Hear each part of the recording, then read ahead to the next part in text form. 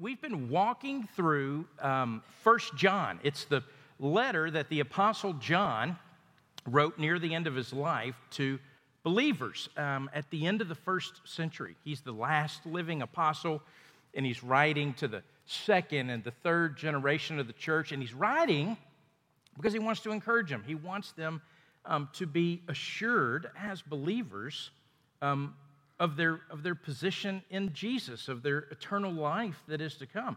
And so he's wanting to encourage them, and he's also helping them out because they've got some false teachers that have come in and are trying to influence them and trying to shake their faith and trying to draw them away. And so John's writing to them saying, hey, this is what faith in Jesus is, and this is what it means to believe in him. And you can have courage in this, you can have confidence in this, and I want you to be encouraged. And so that's what the theme of what John has been writing to them. And in many ways, the language is very, very simple. I mean, it's easy to read, just like John's gospel. At the same time, the things that John writes about, this is some of the deepest water in all of the New Testament. And it's how folks age, it's how they mature. Your words can become simpler, and yet the topics that you speak about become that much deeper. The depth of this letter in many ways reflects this maturity, this seasoned life that John has lived. He's walked with Jesus. He walked with Jesus while Jesus was here. He's walked with Jesus since Jesus ascended.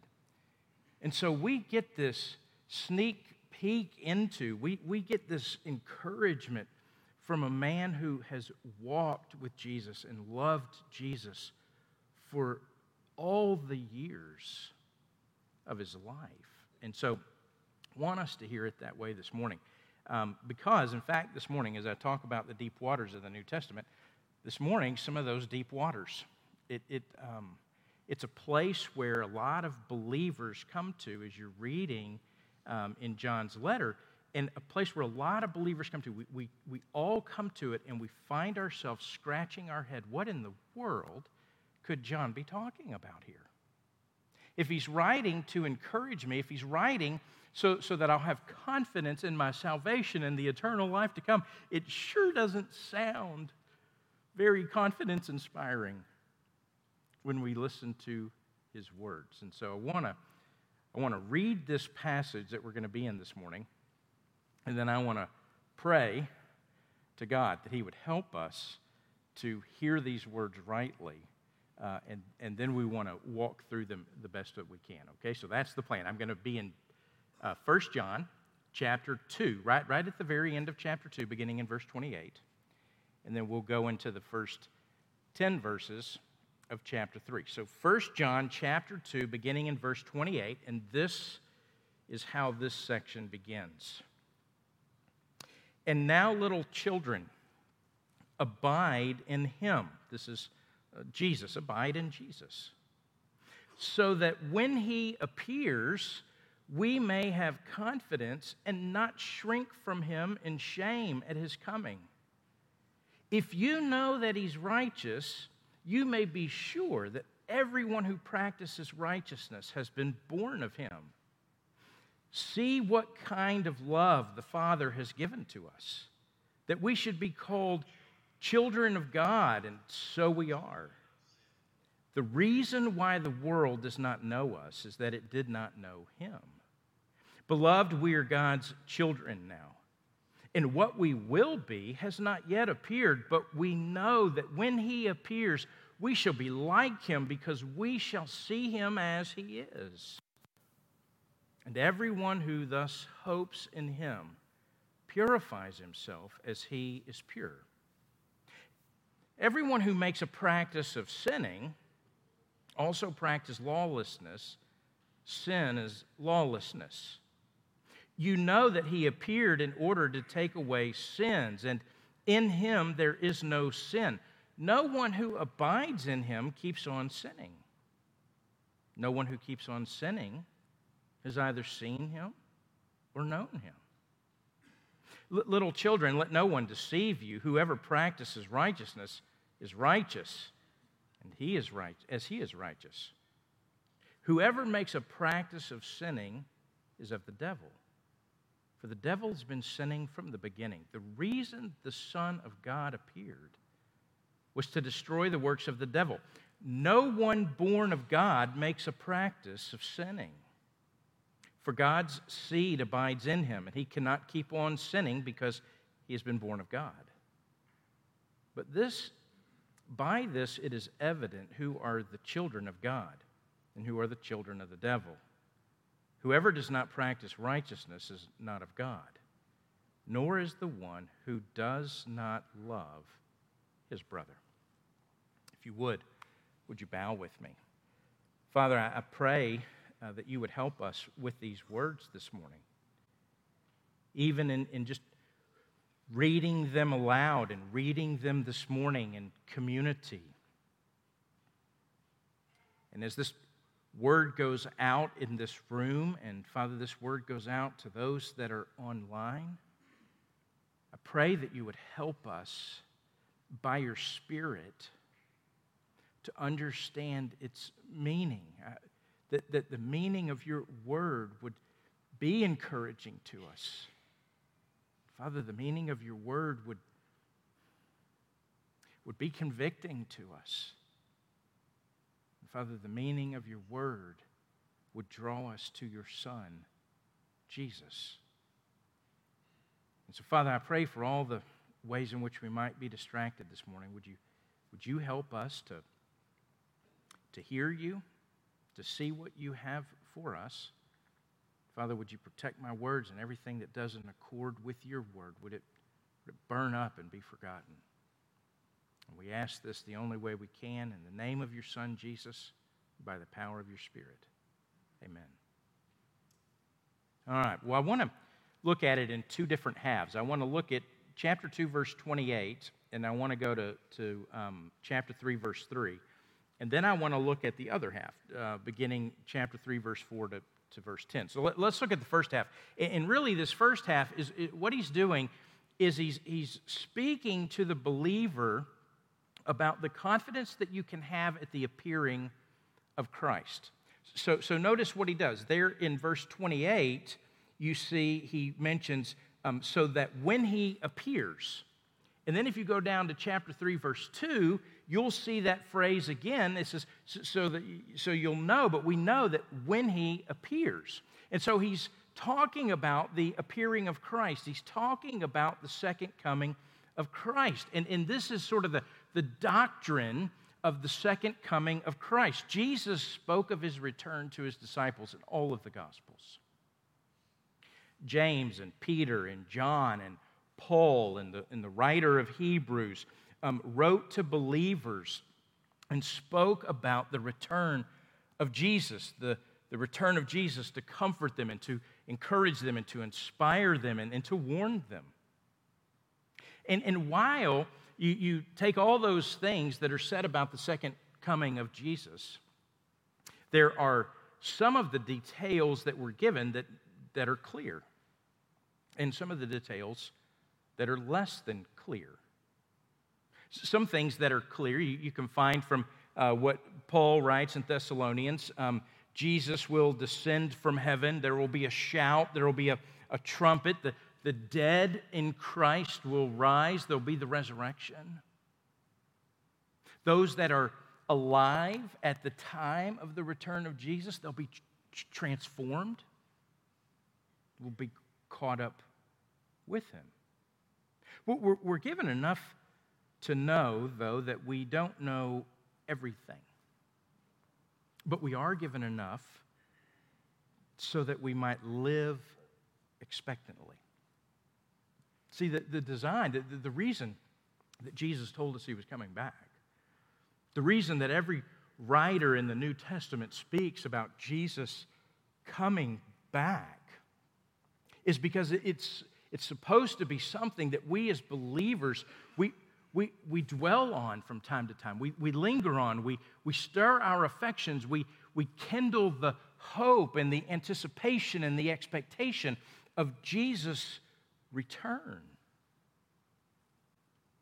See, one of the things we know, and we know this from almost every book in the New Testament and from the Psalms and the prophets, is that with the coming of Jesus, there's also the coming of judgment. Luke, he records in Acts chapter 17, because he has fixed a day on which he will judge the world in righteousness by a man whom he has appointed. That man is Jesus. And of this he has given assurance to all by raising him from the dead.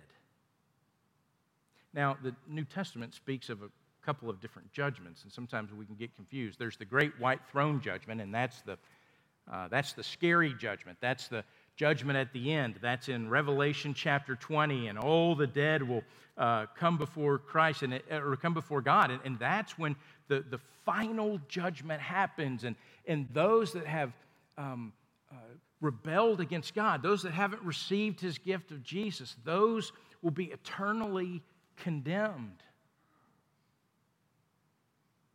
It's the great white throne judgment. Now, one of the things we know in the New Testament is, as believers, we don't have to fear the great white throne judgment. We don't have to fear that because we will not be condemned. Our judgment that we face as believers is not a judgment of condemnation. In fact, Paul says as much in Romans chapter 8, verse 1. Therefore, there is no condemnation for those that are in Christ Jesus. But there is a judgment nonetheless. It's called the judgment seat of Christ. Paul writes about that. We'll come before Him. It's the judgment of believers. Every believer will come before Jesus. It's not a judgment as to whether you are saved. Great news is if you find yourself at the judgment seat of Christ, you made it. It's the coming before Jesus, and it's giving an account of the faithfulness of your life. Your life in Christ. And what is astonishing to me is that at that judgment seat, the appearing before Christ, there will be rewards that are given. There will be crowns that are given. Your faithfulness will be rewarded.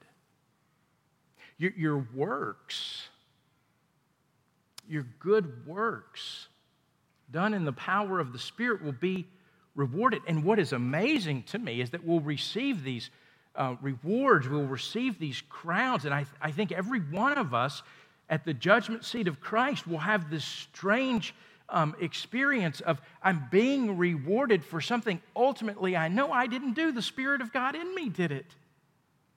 I'm being rewarded for the work and the power of the Spirit in me. I'll also give an account for the faithlessness in our life. And the times that the Spirit does prompt us and we don't follow His lead. And it doesn't mean there won't be any tears. It just, the promise in Revelation chapter 21 is that He'll wipe away every tear. And so there is a judgment that is to come. And so what John's doing is he's writing these believers, the return of Christ, the coming of Jesus, it's this motivation of the command that John gives there in verse 28 so that we would abide in Him. We're to abide in the Son and in the Father. We looked at that last week. We let God's Word abide in us. As we abide in Him by the power of the Holy Spirit, the Spirit is our teacher who we find abides in us. What this means is that John's been saying up to this point, we'd be people who walk in the light. We keep God's Word. We hold fast to the truths of faith. We avoid the deception of false teachers. And we live lives that are increasingly conforming to the life of Jesus. And it's only something that we can do as we rely on the power of the Spirit. And this abiding, it's not a one-time thing, it's an ongoing activity of our life. Now, I want you to see this because what John does is he does something that's absolutely remarkable. The result of abiding in Christ is that we will anticipate his return with confidence, not being put to shame, he says, by his appearance. So in some ways, by abiding now, we'll have confidence then. And then the opposite is true. We fail to abide. We don't nurture our fellowship with him. We don't, we're not faithful to confess our sins.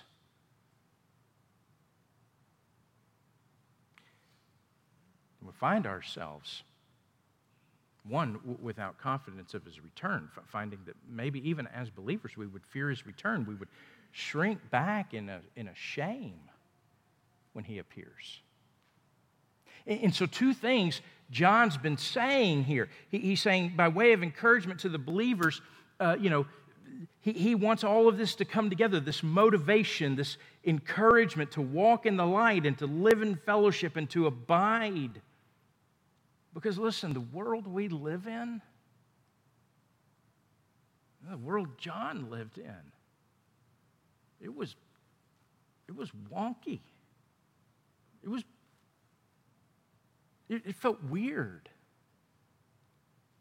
There were so many messages around and so many things that were competing for affection. And today there's so many things competing for our affection. It is easy to lose sight of the fact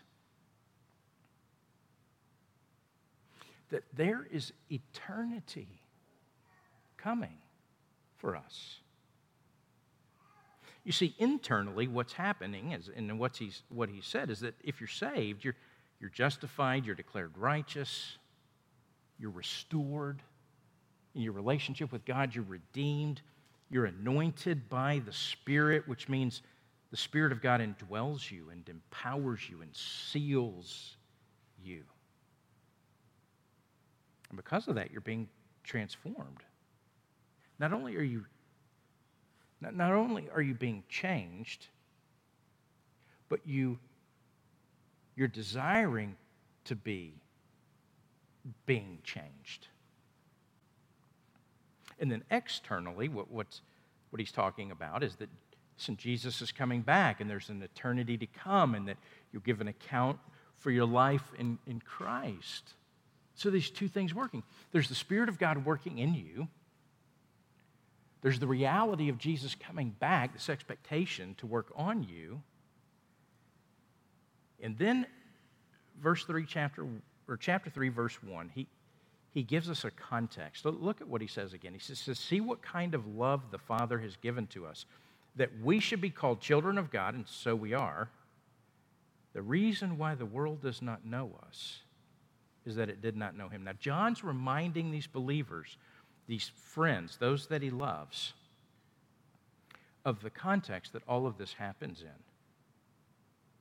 See, when Jesus comes back and you appear before the great, the judgment seat of Christ, and you give an account for your life, and you long for that so that you're not ashamed of that, all of those things, what he's making sure we know is, listen, the context of this is a family relationship. The context of this is actually the most intimate of family relationships. He's not an uncle coming for a nephew. He's a father. You're his child. This isn't an impersonal performance evaluation that you might receive on your job and then it goes in your file. It's family. It's personal. It's intimate. This loving relationship of a parent and a child. And this is why the world doesn't know us. The world doesn't know him. The world rejected him. He came into the world. He was the light in the world, but the world loved the darkness more than they loved the light. See, what the world claims to know about God from a distance and from rebellion is vastly different than what a child knows about God as their loving Father. See, the world doesn't know Him, but we know Him. And because we know Him and we're His children, of course we'll find ourselves out of sync with the world. It's a great time to ask. So, are you out of sync with the world? Are there places you can point to in your life and go, you know what? I'm out of sync here. There are things about my life or things that I think or affections that I have that are out of sync with all of the things that bombard me on a day-to-day basis. All the things that compete for my affection. It's good to know that you're out of sync with the world. Now, in verse 2, chapter 3, verse 2, he talks about when he appears. And then look at verse 3. It says, and everyone who thus hopes. And what they're hoping is your hope is set on, your hope is in, your expectation is in, your longing is in the return of Jesus. And everyone who thus hopes in him purifies himself as he is pure. Now, John brings all this together. The abiding, the appearing, the relationship. When he appears, in verse 2, what he says is, we will be like him. When we see him, John says, we shall be like him. Seeing him will be transformative. We'll see Jesus. He says in 2 Thessalonians, and we'll marvel and we'll be like him. We'll be changed. What will be changed into? Well, we'll be changed into what we are, what we will be at his appearing. So Paul says, 1 Corinthians chapter 3, for now we see in a mirror dimly, but then face to face. Now we know in part, then I shall know fully, even as I have been fully known. When we see him, we'll be changed. We'll be glorified. But here's what's amazing. That's not all that John is saying. What he's saying is that in the meantime, the hoping to see Jesus, the longing to see Jesus, the expecting and the watching and waiting and the preparing,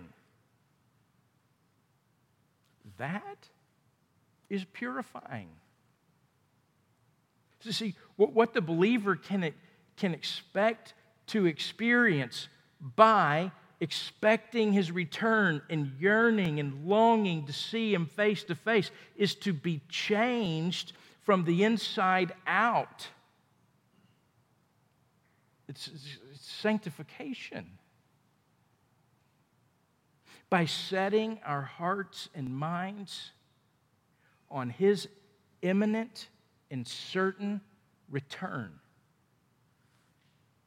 purification occurs in us that cleanses us from things that otherwise would drag us down. Isn't that a remarkable thought? That as you long to see Jesus in his return, that is purifying for you. It's amazing. It's astounding to me. I'll tell you, I think for us, I think it must happen. I've talked to folks that have walked with the Lord longer find themselves at a later stage of maturity and a later stage of life. And I find that the later you get in life, really the more clear that longing becomes. And if you were a believer as a child, I don't know if you were. If you're a believer as a child, you have this childlike faith, which is beautiful. And it's easy to believe it. It's this, I think children who are believers long for, they have the imagination and the affection to long for the return of Christ. I remember being a little boy and you'd see an amazing sunset, or you'd see the clouds, and I've never seen clouds like that before. Maybe this is it. You know?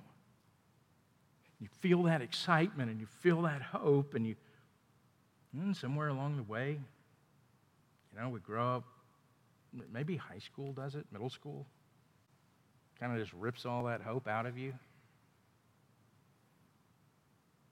It takes a long time sometimes to get that back, that imagination, that longing,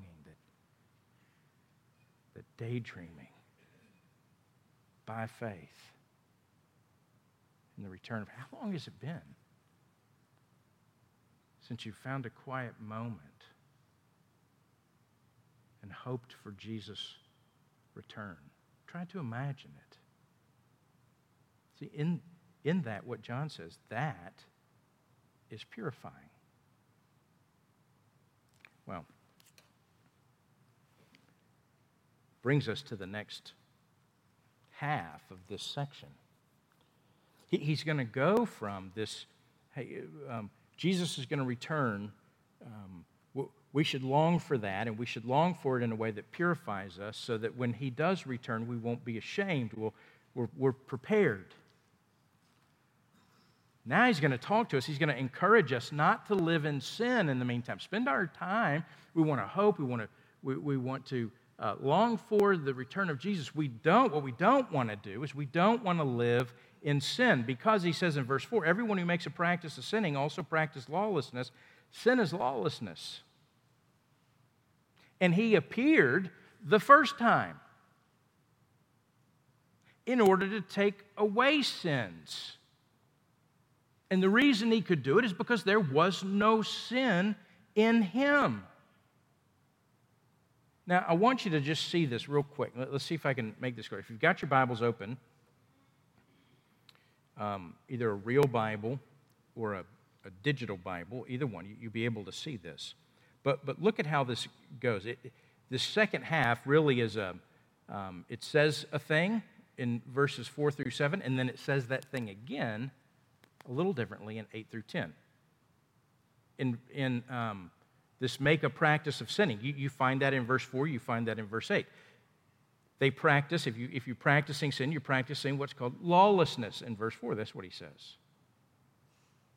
And this practice of sinning, those that practice sinning, they're of the devil in verse 8.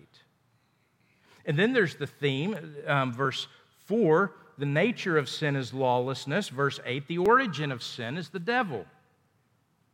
And then you see verse 5 and verse 8, it's talking about the reason for Christ appearing. He, verse 5, appeared in order to take away sin. Verse 8, he appeared to destroy the works of the devil.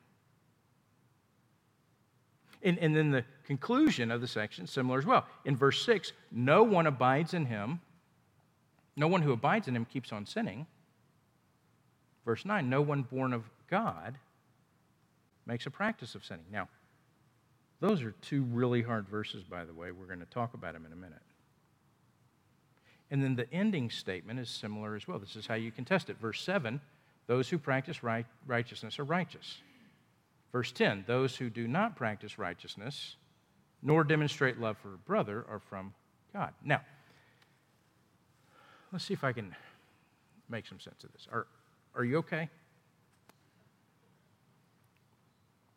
Because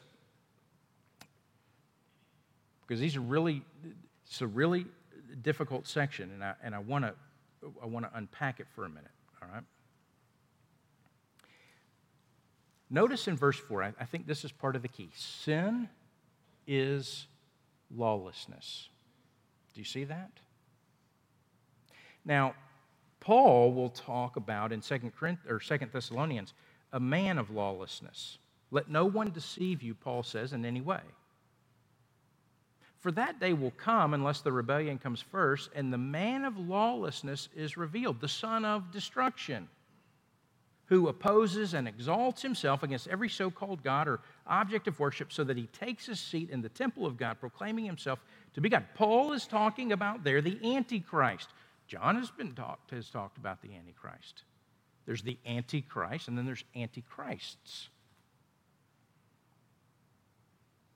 Those that want to drag you away, or those from Christ being the center of your life, Christ being the authority of your life. Those who have denied Christ as the authority of their life.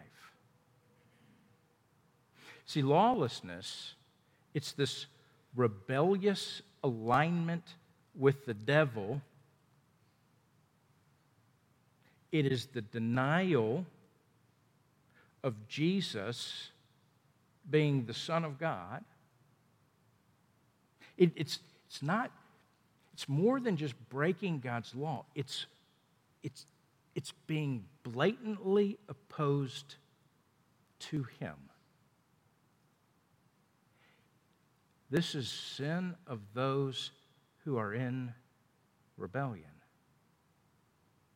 I think what he's talking about is a lost person who has no power of the Spirit to wage war against the flesh, no recourse for forgiveness from Jesus.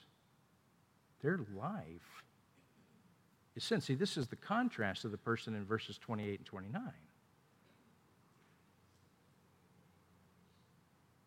Now,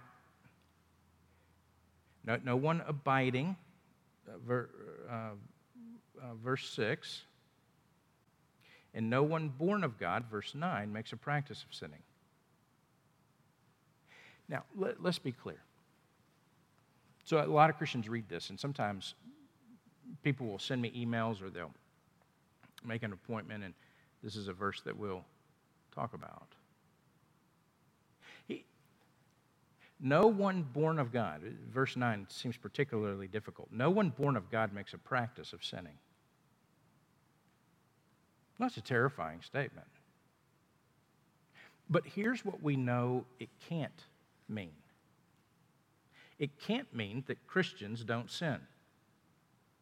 Because 1 John 1:8, he has already said, if you say you're without sin, you know what you are? A sinner. A liar. And liars are sinners. So he knows that you have sin. It is not the impossibility of sin he's talking about. He's talking about the incompatibility of sin in a believer's life. It's absolutely, completely incompatible with someone who is born of God. It's not that it's impossible, but it is incompatible. You see, the doctrine of sin, it goes like this. Here's a few verses from Romans that help us. Romans 5. Just as sin came into the world through one man and death through sin, so death spread to all men because all sinned. Adam sinned. Genesis 3. And in a way, we were in Adam, so to speak. And we all sinned. And sin brought death, and death has come to us all. Death is the penalty of sin. There's the dominion of sin. There's the slavery of sin. There's the punishment of sin. And Christ dies for us. Christ dies for the sin. He came. He came in order to defeat sin. He came because of sin, to take away sins. For while we were still weak, while we were without hope, while we were without a Savior, while we were still weak at the right time, Christ died for the ungodly.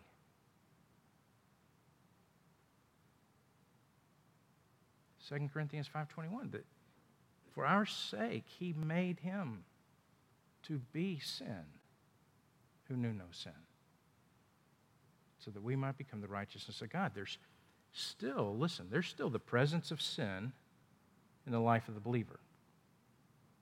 You can still know the power of sin on your flesh and your life, absolutely.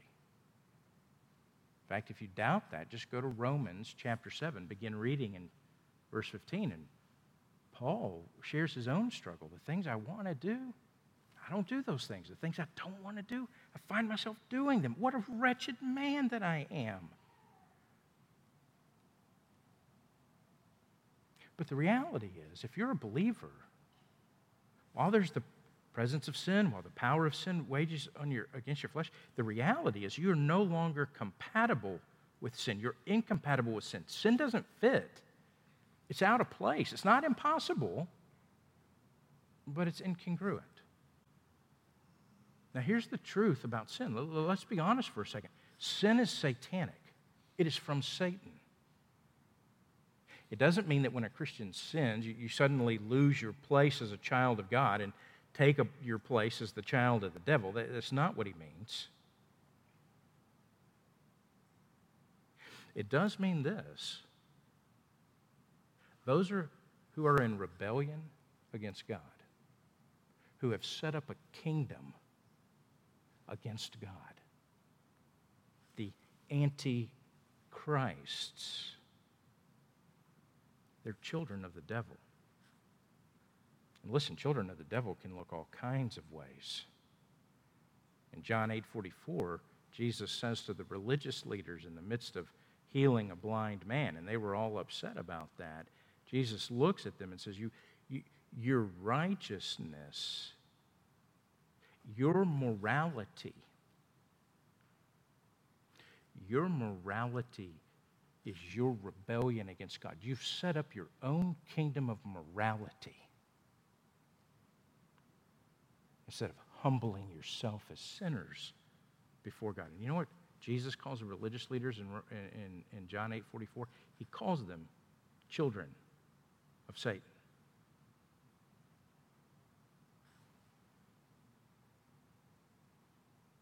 They didn't take that very well. John doesn't want to cast doubt in the mind of the believer. But those who are pretending,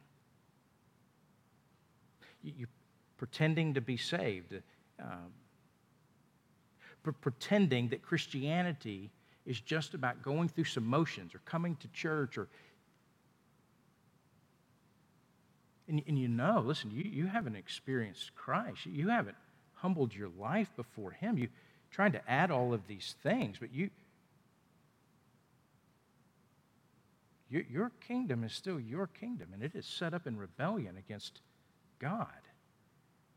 John wants to say, look, the sin you have in your life, your sin is serious, and Jesus is coming back.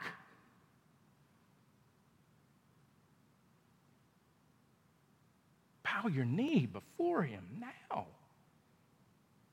Humble yourself. And He's also saying to those that, hey, you're a believer, but maybe you're unfaithful. Maybe you haven't walked in fellowship with the Lord in a long time. John's saying, listen, examine your life. You know why? Sin is serious. And Jesus is coming back.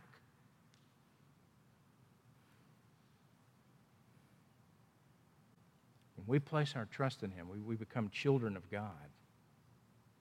The righteousness, the perfection of Jesus, it enables us to be declared righteous, to be clothed with all that He is. And it also begins to work in us. The result is that believers, all day, every day, there's this ongoing struggle, an ongoing battle we'll have with sin, and the Spirit of God's living in us, empowering us for that battle. Listen, the unbeliever, if you're an unbeliever here this morning or online, you don't have the Spirit of God. Your life will be defined by sin in rebellion against Him. John's not talking about the true child of God who's struggling against sin as part of their lifelong journey of sanctification. He's warning against those who are in open, flagrant rebellion against God. He's writing about an unsaved person who doesn't look for God to confess his sins. Rather, he's devoted to his own kingdom, which stands against God. Well, I'm almost out of time. I think I want to take 1 second. I want to illustrate this for you, because the Bible has a couple of scenes that's so fascinating to me. And I offer these scenes, these pictures, not as pictures I completely understand, but I think pictures that the Bible gives us, truth that the Bible shows us to help us see this. One place, it comes from the prophet Zechariah. And as Zechariah writes, and he gives these pictures, sort of these heavenly pictures or these future pictures, it's these pictures of either what's happening now that we can't fully see, it's sort of beyond our senses, or what will happen then when the veil is lifted and we will see physically what has been going on spiritually. The first is Zechariah 3. It's this picture of what happens at justification and this ongoing sanctification. There's the priest and the accuser, which is Satan. The accuser, he comes, and the priest you find is filthy, and the accuser is accusing him. And then all of a sudden, the angel of the Lord, which I take to be Jesus, shows up, and he silences the accuser, and he takes the sin away, and he clothes the one in righteousness. It's this great picture of what happens to us. Well, there's this other picture, Zechariah 14. It's a picture of the future to come when Jesus physically reigns. I told you, there are things we know about the future to come. There are things we're less clear about when the future comes. And there's this thing, Jesus is going to reign physically on earth, on David's throne, as king. And there will be people living here on earth. And Zechariah 14 has this picture of people coming. They'll be called by Jesus to Jerusalem to come and to worship.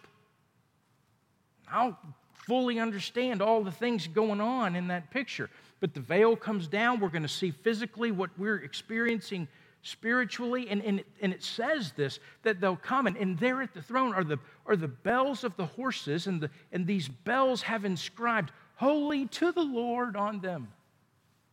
You do a little dictionary work, Bible dictionary work, and you find out those are bells that used to hang on the horses that went to war against him. If there ever was something unclean, it would have been those bells. And yet in the presence of Jesus, he takes what's unclean and is able to ascribe "holy to the Lord" on them. The pots in the house, the common pots, the plain old ordinary, not special pots, those become bowls, holy at the altar. What is common becomes holy. That's our life. The other thing you see is rebellion for what it is in that picture. There will be people, and I can't imagine it, but there will be people that live on earth while Jesus reigns on the throne. There will be people that live on earth that say, I'm not coming to Jerusalem. I'm not going to worship you.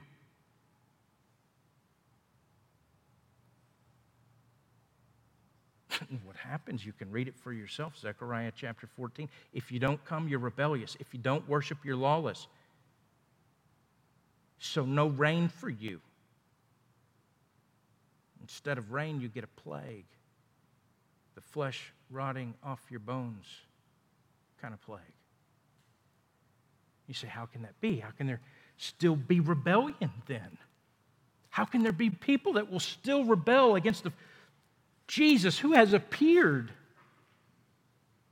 How can there be those that refuse?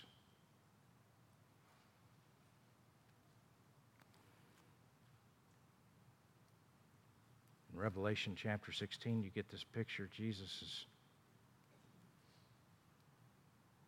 on his way back. Chapter 16, the bowls of wrath get poured out just before he comes. And the bowls of wrath, the angels take these bowls and they begin to pour them out. Harmful, painful sores. The sea's going to turn to blood. The river's going to become blood. Fire from heaven is going to scorch people. And the text says, fire from heaven is going to scorch people, and people still won't repent. They'll still shake their fist at God. So then the next bowl, the people, it'll cause them to start gnawing their own tongue. They'll chew their own tongues off. And even in that, they'll keep cursing God. Then there'll be hailstones, 100 pounds each. They're like hail boulders, ice boulders from heaven landing on people. And they will keep cursing. And what it is, it's this physical picture, physical reality of the seriousness of that rebellion that right now we experience spiritually. The sin in our life is satanic rebellion against God. It is incompatible with a believer. And as children of God, we confess that. We abide in him. We live in fellowship. We long for his return. Listen, we want to help folks that are living out there in rebellion. We want to talk to them about our Father. We want to introduce them to his Son. Because they're like people having boulders hurled on them because of their rebellion, and yet they still curse God. This is the seriousness of sin. Our hope for the future helps us to pursue holiness in the present. Without new birth in Christ, it's impossible to live like new people. And this should both comfort us and humble us. Comforts us because we know sin in our lives will not win. Ultimately, it will not win. Christ has won. But it also humbles us because if not for Christ and his sacrifice, his atonement, his ministry seated right now at the right hand of the Father who is our advocate, who roots for us, none of that would be possible without him. Have you come to know the Son of God? Have you? Have you turned your life over to him? Have you trusted him for your eternal life? Have you trusted him for the sinfulness in your life so that you can be reconciled to God? If you haven't, I invite you to do that this morning. I invite you to come. Become a child of God, even in this moment. If you would bow with me, let's pray. Father, I pray you would do what only you can do. If there's anybody here this morning in this room or online and they don't know your Son as their Savior, Father, would you open their eyes? Would you soften their heart? Would you help them to see so clearly their rebellion against you? Father, in that very moment, would you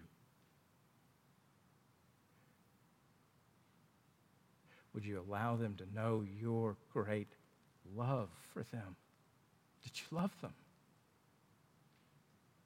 and that you sent your Son for them.